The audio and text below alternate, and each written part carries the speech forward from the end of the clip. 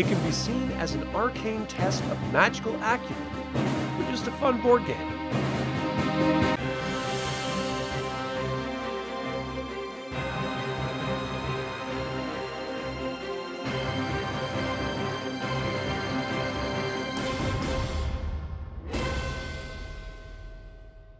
Welcome to another Dragonlance Saga episode. My name is Adam, and today we're going to talk about MageStones game.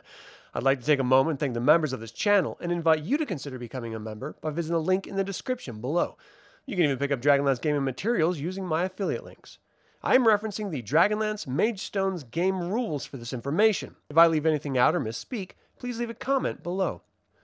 For Magi on Krynn, there are a few tests which showcase one's mastery over the world of magic, outside the test of high sorcery, quite as poignantly as MageStones. The board itself is the personification of the world of magic, with each of its descending horizontal rows corresponding to a school of magic, and each of its successive vertical columns corresponding to a plane of existence. Even the stones placed by each mage are mere representations of each caster's prowess, symbolizing their own magical energy. By placing their stone, the wizard is investing his own magical energy from a particular school of magic onto their chosen plane of existence.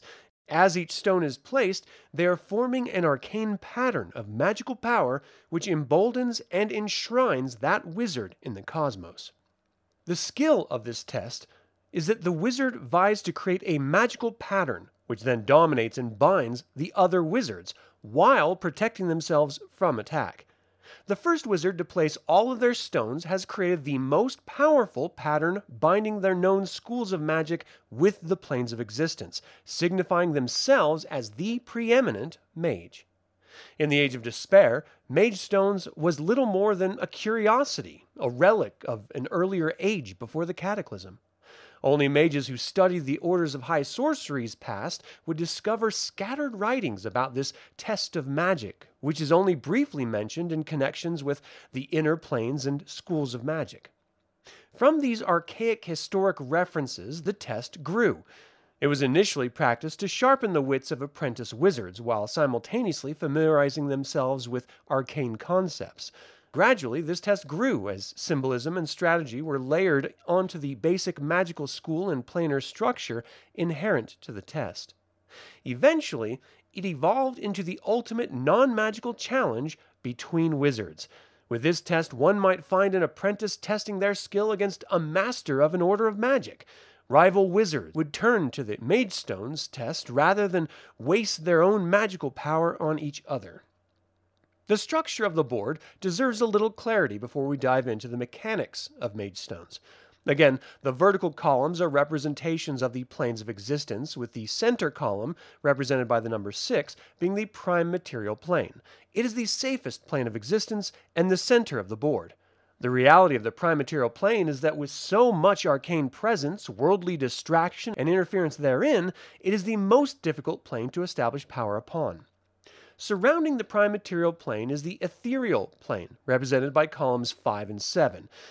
It is an easy plane to penetrate, but it is also the most difficult to control. Bordering the ethereal plane on the left, represented by column 4, is the elemental plane of air, and on the right, represented by the column of 8, is the elemental plane of earth. These are the simplest planes to enter, but competition over them is fierce, and talented wizards will always try to target them from the ethereal plane. Finally, the outer planes round out the elemental forces, with the left, represented by column 3, being the elemental plane of water, and the right, represented by column 9, being the elemental plane of fire. These planes are entirely hostile to outsiders and the most difficult to enter. However, once a wizard has a foothold therein, it secures their ability to threaten adjacent planes. The horizontal rows once again represent the various schools of magic. The most powerful schools are found near the edges of the board, or the top and bottom, and the weaker schools are located toward the center. In order, the schools are as follows: Alteration, Illusion, Enchantment Charm, Conjuring Summoning, Greater Divination, Lesser Divination, Abjuration, Necromancy, and finally, Invocation Evocation. consciously manipulating various schools of magic on the myriad of inner planes to outwit your opponents is where the true skill of this test lies. Now that we're familiar with the history and construction of MageStones, let's discover the mechanics of this game.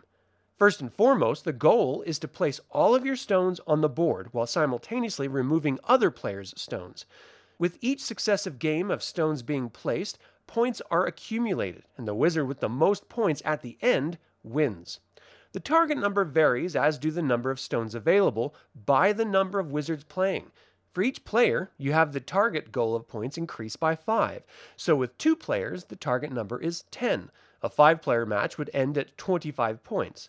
Alternatively, if you have a specific number each player agrees on, you can use that instead. Ultimately, the player with the highest number wins. In a 2-player game, each player has 12 stones of a single color. In a 3-player game, each player has 8 stones.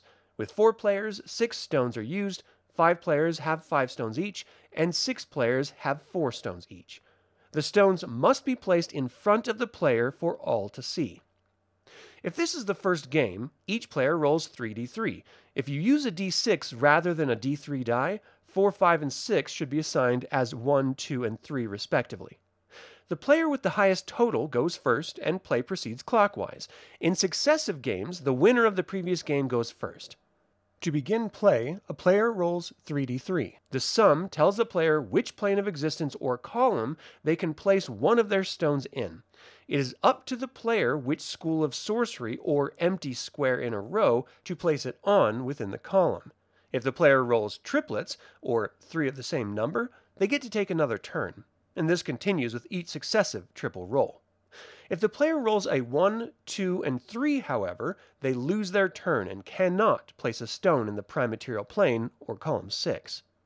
If any column is full, the player loses their turn as well. The strategy is represented by binding and dispelling other wizards' stones or magical energy. If bound, the dispelled stones must be removed from the board, returned to the player. You can bind a player's stone by placing a single stone on either end of another player's stone. This may be placed vertically, horizontally, or diagonally. It can even travel from the top of a single plane of existence to the bottom of that same plane, but not from the edge of a school to the opposite edge of a school. There can be no empty spaces within a bound group, and any stone in the prime material plane, or column 6, is never dispelled, but can be used to bind others' stones. Multiple players' stones can be bound in this fashion. However, binding only happens when the outer binding stone is placed. So if a dispelled stone square is now open, it's considered safe from the bordering stones. And you can never dispel your own stones. There are, of course, consequences to those not paying the closest attention. If you make a binding move without realizing it, before the next player rolls their die, the stones are saved and not dispelled. Due to Raistlin Majere concealing his remaining stones and winning multiple horses from another wizard, the rule of Raistlin's ploy has been created. Not only do the stones need to be in full view of all players, when there's only one stone left to a player, they must announce it. If they do not, by the time the next player rolls their die, any player can call out Raistlin and cause the player with one stone remaining to lose their next turn. When all of one player's stones are placed, the game is over. Scoring is made in the positive for each stone on the board and negative for each stone off the board. You can play this game as teams as well, and there's a fair amount of strategy to be learned and employed. MageStones is a game worth exploring with friends and rivals alike. Always remember to consult the rules if you run into any problems. But that is all I have to say about MageStones' game. What do you think about the game? Do you enjoy the lore and Dungeons & Dragons references in it? Do you have any tried and true strategies you would like to share? Leave a comment below. Now I would like to take a moment and remind you to subscribe to this YouTube channel, ring the bell to get notified about upcoming videos, and click the like button. This all goes to help other Dragonlance fans learn about this channel and its content. Thank you for watching. This has been Adam with Dragonlance Saga, and until next time, remember, most of us walk in light and shadow, but there are the chosen few who carry their own light to brighten both day and night.